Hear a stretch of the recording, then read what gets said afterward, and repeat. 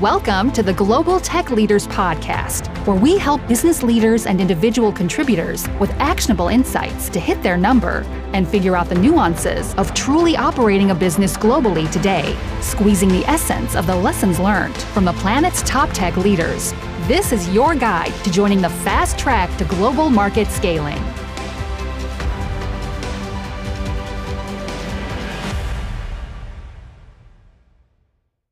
Today's show and the continued theme of the CRO Focus series will be discussing topics like RevOps, CX, go-to-market, functional alignment, metrics that matter, forecasting pipelines, digital strategies, and more importantly, digital transformation, which is why we are here today with Theo Carroll.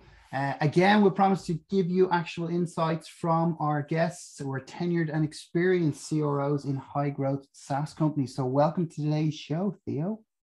Thank you much. I really appreciate the opportunity to be in front of the audience and to speak to you guys. And hopefully it'll be an informative next 30 minutes or so. Yes, indeed. Let's get right into it. So you're the CRO at Logic AI. Tell us a bit about your journey. We like to kick off with how one becomes a CRO, and it's not often a deliberate thing. As we often talk about, you don't jump out of bed in the morning as a child and think, am I further on the road of becoming a CRO? But what was your journey like in getting to where you are today, if you could share with us? Yeah, sure. So I guess, going way back, I had a background. My dad was in the technology space, and this was, many years ago, but he had written a couple of books. And he had worked for IBM, and some of the preambles in those books talked about Murphy's Law and about communications moving forward. So I always kind of had that passionate kind of background for what was going to happen next in terms of embryonic technologies, things that were going to change in the future. And I basically rode that along with classical sales training, going way back to the Xerox school or the IBM school of sales training 101. So those are some of the early kind of influences. And what I've done primarily in my career was look for, from a technology standpoint, gaps or spaces in the technology landscape going forward, things that were about to change or going to change. And tried to jump into that circle, if you will, that eventually, became a big problem, became kind of a quadrant. So the analysts would eventually identify quadrants. So, I've been involved with front office, back office applications, et cetera. And a lot of it was on the selling end, major kind of global account roles for big Fortune, 200 companies. But what I was always doing was appealing to the business about what a differentiation could look like if you were to pay attention to the technology. So that really has been what I've been, principally engaged and focused with for a very long time, and had a terrific career doing that, up on the right stages with the big companies in the, in the software and technology world for years, and was kind of getting ready to think about doing something different when somebody about a year ago asked me to take a look at the company that I'm with today. And what I eventually learned was that there was this gap, there was this white space in terms of what was going to happen next. And I frankly could not believe what I was hearing. And then hearing as I started to test that assumption. So I jumped in with both feet, tiny company. They needed, basic organization. They really didn't have anything like a strategic kind of top line thinking individual, primarily a group of technologists and brilliant guys, leaders out of Stanford and has exited before. But this was really the opportunity in this case to, jump in where it was needed. And in this case, it continues to grow, and the momentum going forward is all around, strategic.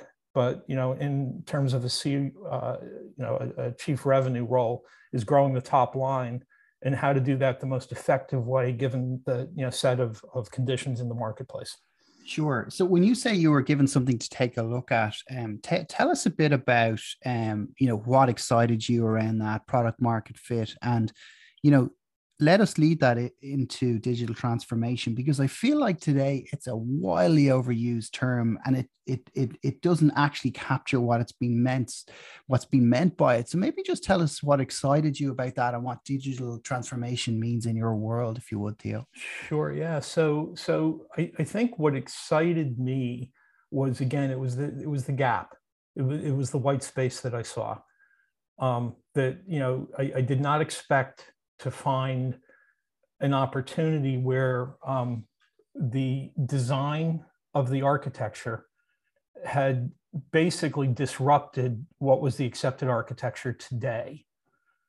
And I tested that, like that can't be true, right? There's been so much development, and I hadn't been in the space for a bit either. I'd been kind of somewhere else.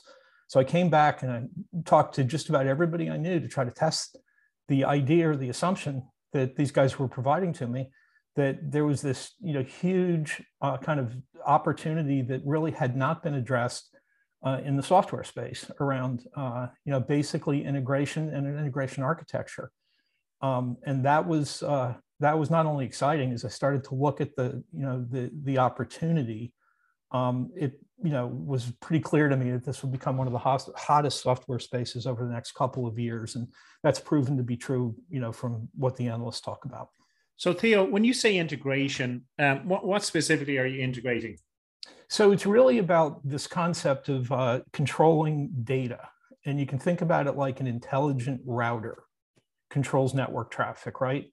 So what's typically gone on primarily in the integration space is a lot of different source systems and source system sprawl. So, you know, you're listening and looking at data from everywhere. And of course, you know, there's a time element involved to where the data you look at today may be wildly different than the sources that you may want to look at tomorrow. So, you know, you need to have the agility of being able to, you know, plug into these different sources in a very efficient way, and then bring that data forward for a lot of different purposes into your ecosystem. And that involves a lot of, you know, concepts around storage, for instance. And one of them is, you know, tiered storage or disk-dependent storage. And those architectures they're almost like legacy, looking at it like we used to look at legacy years ago. They're simply antiquated because what you're able to do today is actually create automation around the flow of the data, and you can do it with software. So you don't have to do it based on what the source system is or based on what the consuming system might need to be. You basically just tune it in terms of the software as it's flowing into the organization. And we've developed something called, in this case, it's an object data store, and put it into a very cheap storage mechanism. And then if you think about that, it promotes that architecture to being primary.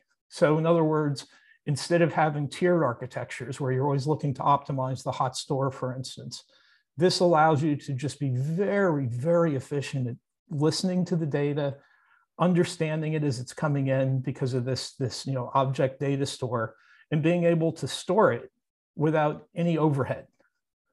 So it basically disrupts what's been going on from an architecture standpoint today.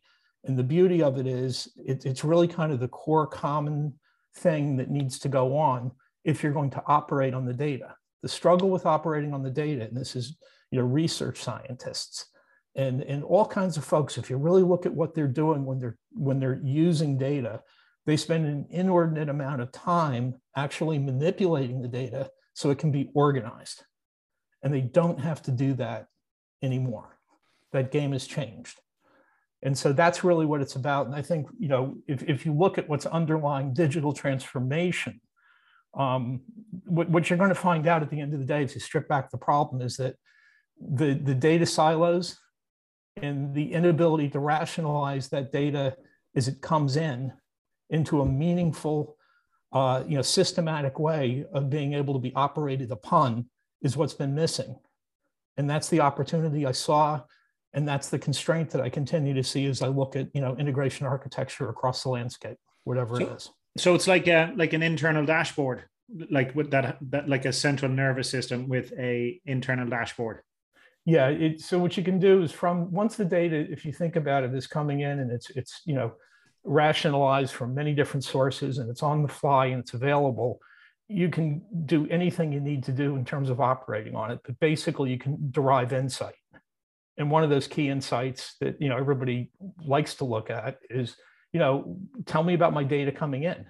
Give me, you know, break it down by source. You know, what are the data sources that are most likely to be, you're getting hot for some reason? You know, what's coming in that's an anomaly that I don't see?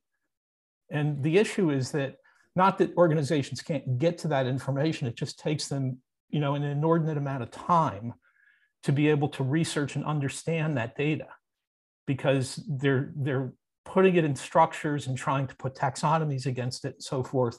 And all that work, if you think about it, is really, you know, what a computer is really good for. You know, it's really what automation is all about, is that let the computer be thinking about building taxonomies. Let the computer, you know, the compute capability go to work for you. So your people and your knowledge workers can operate on, you know, what you've got as a result of that. And then they can derive insight, and that insight can be shared for every line of business you have. And I think that's key in today's economy. I mean, when I was talking to my old man about how he made business decisions back then, it was all about gut feel and I think and my senses, etc. Those days are long over, and it's all about predictability, removing risk, and making decisions on data. I have a great expression which I stick to: in God we trust, all others bring data. And I think that that's an essential pillar of today's business decision-making framework. I'm curious to know, it sounds like it's a data connector problem from where you're coming from. Mm-hmm. Where are you seeing the greatest demand and impact? You know, two sides of that. Where is the greatest demand coming from from an industry perspective? You know, what sort of case studies would you say really typify your value proposition and the kind of impact you guys are having that you see, Theo? Yeah, I think that what is clearly driving like a ton of momentum into these markets, one of the underlying areas is security, right, in the SIEM space. So, you know, compliance mandates and so forth. And the general idea is, you know, I have to retain incoming data in a hot store immediately available for some period of time. The hot store is expensive. It's a lot of work. It's a lot of optimization effort. All of these things, you know, are really true. It's just you know, very expensive. So if you can basically allow the information to handle and answer the same business requirements, where I have to minimally just store everything that comes in because I might need to reference it later. But by the way, I might want to look at algorithms around, you know, anomaly detection, or, you know, I might want to look at cross-sell, upsell opportunities while somebody's on the phone, for instance. There's a lot of different use cases. But the key thing is that the architecture needs to change to where the data comes in and it's immediately organized and available for consumption. Once you've done that, and you've cut down the time and the effort it takes to actually take the data and organize it so that your knowledge workers and your engineers can operate on it, they can draw all kinds of information out of it. And here's where we're going, where I think this is headed. If you take a look down the road, I believe that every knowledge worker inside of an organization of, you know, reasonable size and above will have a dashboard that's connected to their business with their own KPIs around, you know, things that change in their world, whether it be supply chain people or, you know, cross-sell, upsell, you know, top line thinking folks. But it's going to be an interactive dashboard that basically has the ebb and flow of the whole organization tethered to each other. And with that, you've got real efficiency. So what the argument is today is that there's really, with us and with our, you know, kind of common denominator, there's no technical reason why that shouldn't be true. And if you can do that, then you can really operate to transform, you know, your data-driven business, because your data is now organized and simplified. And with that, Capri Diem, put your best people to work and your best competitive and, you know, strategies to work to operate on that data, to inform your people, your customers, your supply chain about what that data looks like and what that insight is that is your special sauce.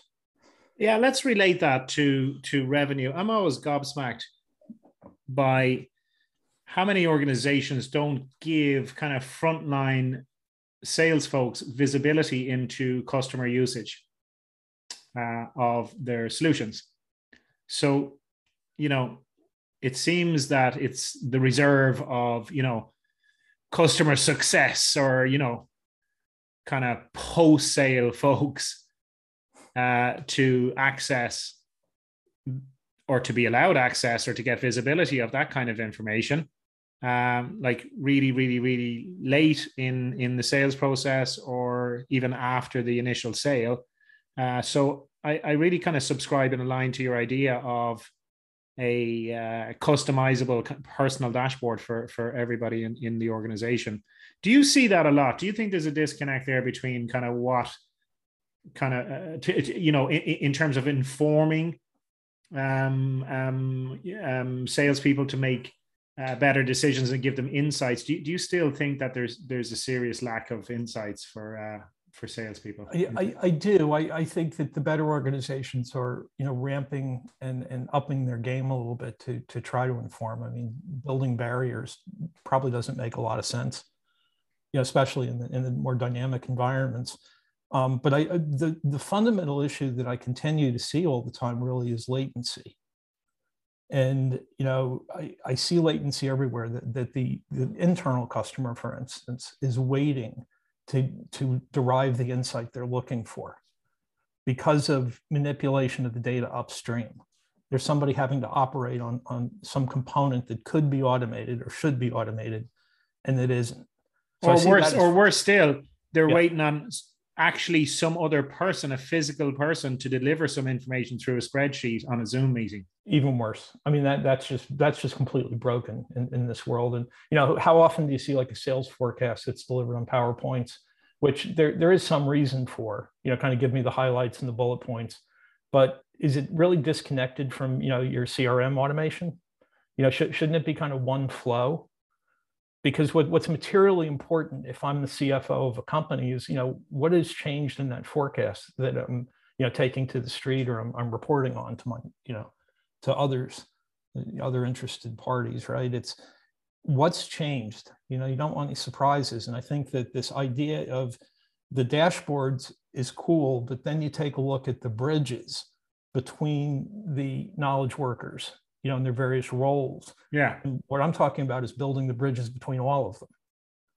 You know, yeah, because winning now in today's environment is a team sport. We just had this discussion on a previous podcast that you know, the kind of lone wolf sales guy, you know, that's gone out and kind of, you know, taken charge of the entire revenue of a particular territory or whatever. Like those days are dying very fast. It's a team sport now, you know, and people are winning because they're collaborating cross-functionally, and because that's what customers need. They don't need one person knowing and delivering everything, because it's not just optimum anyway. And also preferences for consumers and buyers, a lot of the time is through self-service and automation and, you know, sure. all of these kind of elements, you know. So yeah, couldn't agree more with you in terms of the forecasting piece. That exception reporting is really crucial, isn't it? Because like you would want to know, for example, any deals that have like leapfrogged 2 sales stages, you know, for some reason. Totally. Yep. Or slipped, or even in a business to consumer situation where, you know, think about your providers for your, you know, your infrastructure in your home. You know, they may have every interest to cross-sell you and upsell you programming, right? But can they do that? Or are they operating from disparate databases and really can't figure that out, right? So there's this, you know, need to inform that I think is crucial. But the other thing is that, and you mentioned that, you know, the isolated kind of lone wolf salesperson, right? What people need to kind of get their heads around is that it is a team sport, and it's really collective around the organization's brand and success. And really at the heart of it, it's about continuous success, right? So you can't be even single threaded around any lone wolf for pretty much any reason. What you want to do is be able to surround and reward the people that are thinking about the customers and making them successful. and building those bridges. And, you know, as I get back to today, one of the common denominators is nobody's figured out until, you know, just recently with us, frankly, and a couple of others that are emerging, is that, you know, the technology can break down one of the big constraints to, you know, getting rid of the, you know, the time element and the latency. And now you can inform everybody.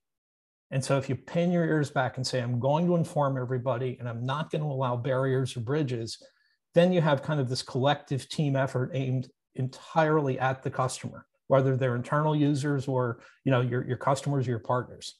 That'll work. And I think that's the way that, you know, the business is going to look in 10 years. Couldn't agree with you more. We always say that really now it's about continuous delivery across the buyer life cycle and indeed the length of the relationship with your customers, that you are continuously delivering at every stage of that journey in a relatively kind of seamless way. And again, you know, it used to be about kind of the technology or the automation helping a lot of the time to get to a situation where you can have predictable revenue forecasts. But it's a lot bigger than that now in terms of the conversation, you know, and they say situation drives strategy. So based on, you know, the world's kind of dilemma for the past couple of years, there's lots of scope now for acceleration of digital agendas. And the kind of, what's your view? What trends are you seeing? And where should someone get to, if someone was a laggard, you know, and they were to look at where they are in terms of their own kind of digital transformation journey, how should they get started, and kind of what are the main trends you're seeing at the moment? Yeah, no, it's a good one, John. I think that, you know, if I take a look at kind of follow the money, you know, business, right? Where can I start to operate on an inefficient process, if you will, right? What can be vastly improved?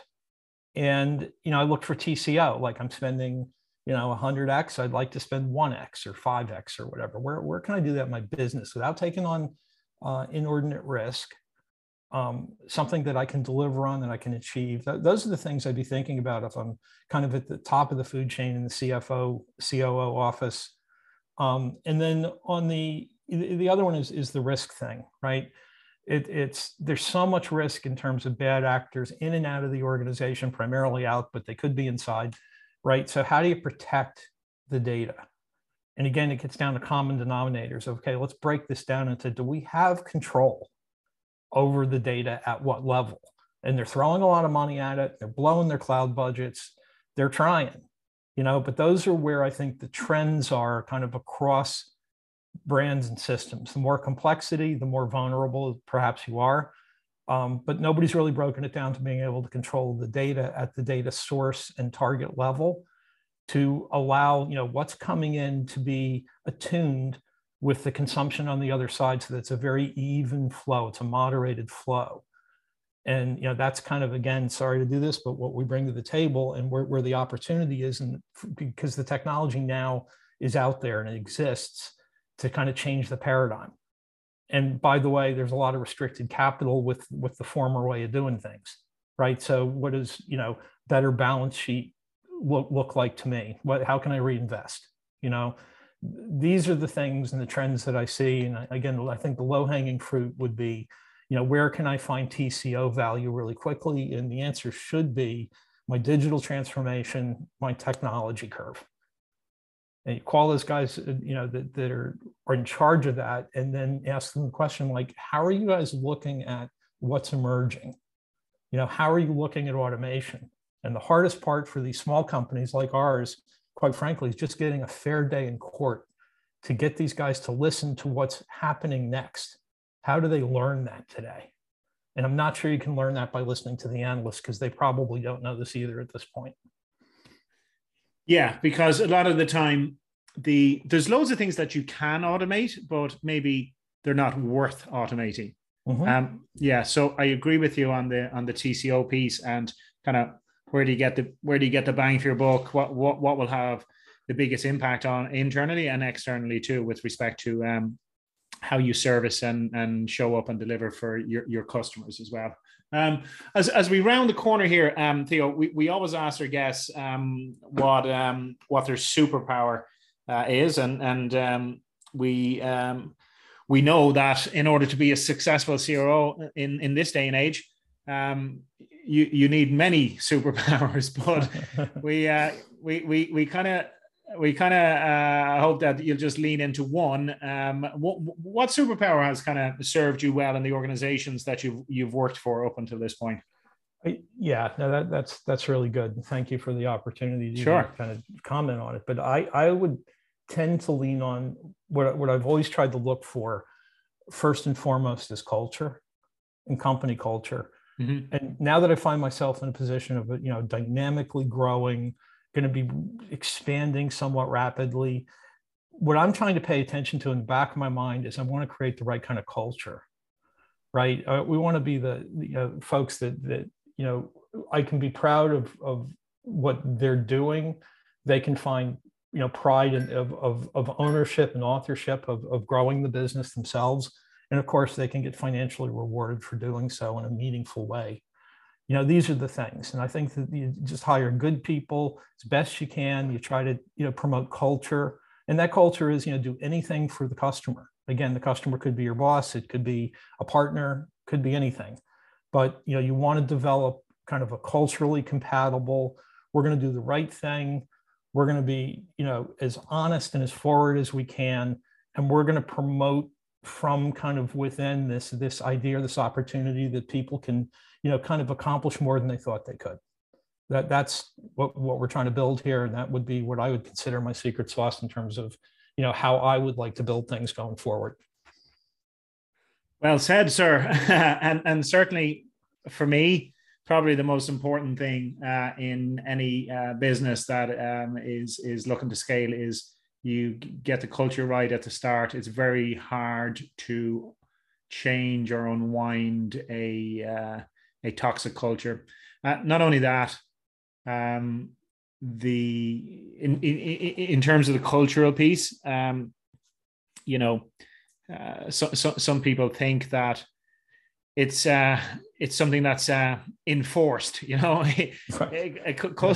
That's a culture too, it's enforced culture. Yeah. There you go. It's all kinds of cultures, Yeah. Well, funny enough, actually, you're right. The culture becomes one of enforced culture, but I would say that you have to be very deliberate about the type of culture you're trying to create. But the reality is the culture of an organization is kind of the things that people habitually do, Yeah. And if that means that, we mistreat each other and we speak poorly of each other, et cetera, well, guess what? That's going to be your culture if you're habitually doing that, or habitually allowing that as well. So, yeah, I think it's extremely important. The businesses are in constant motion, right? Whether it's products made, services delivered, stocks traded, or accounts charged. Today's pace of industry demands that everything is working in concert and happening in real time. But as businesses are on the move, databases continue to be siloed. I think we touched on a lot of that earlier, and it kind of doesn't leave much time to adapt until it's too late. So this requires a new type of data infrastructure, one that flows in real time, allowing individual actions to trigger instant responses across apps, systems, and organizations to enable companies to connect their data streams into a unifying central nervous system. That's pretty much what our conversation has been about today with respect to digital transformation. What I just described there is probably the utopia for most organizations. And I want to thank you kindly, Theo, for giving us some of your insights in terms of where to start, what to do, and some of the trends and some of the things that people in our industry could look at with respect to internal organization, like you said, internal customers and external customers as well. So thank you very much for coming on the show and sharing your experience and insights. And we'd love to have you back on at sometime in the future, if that's okay.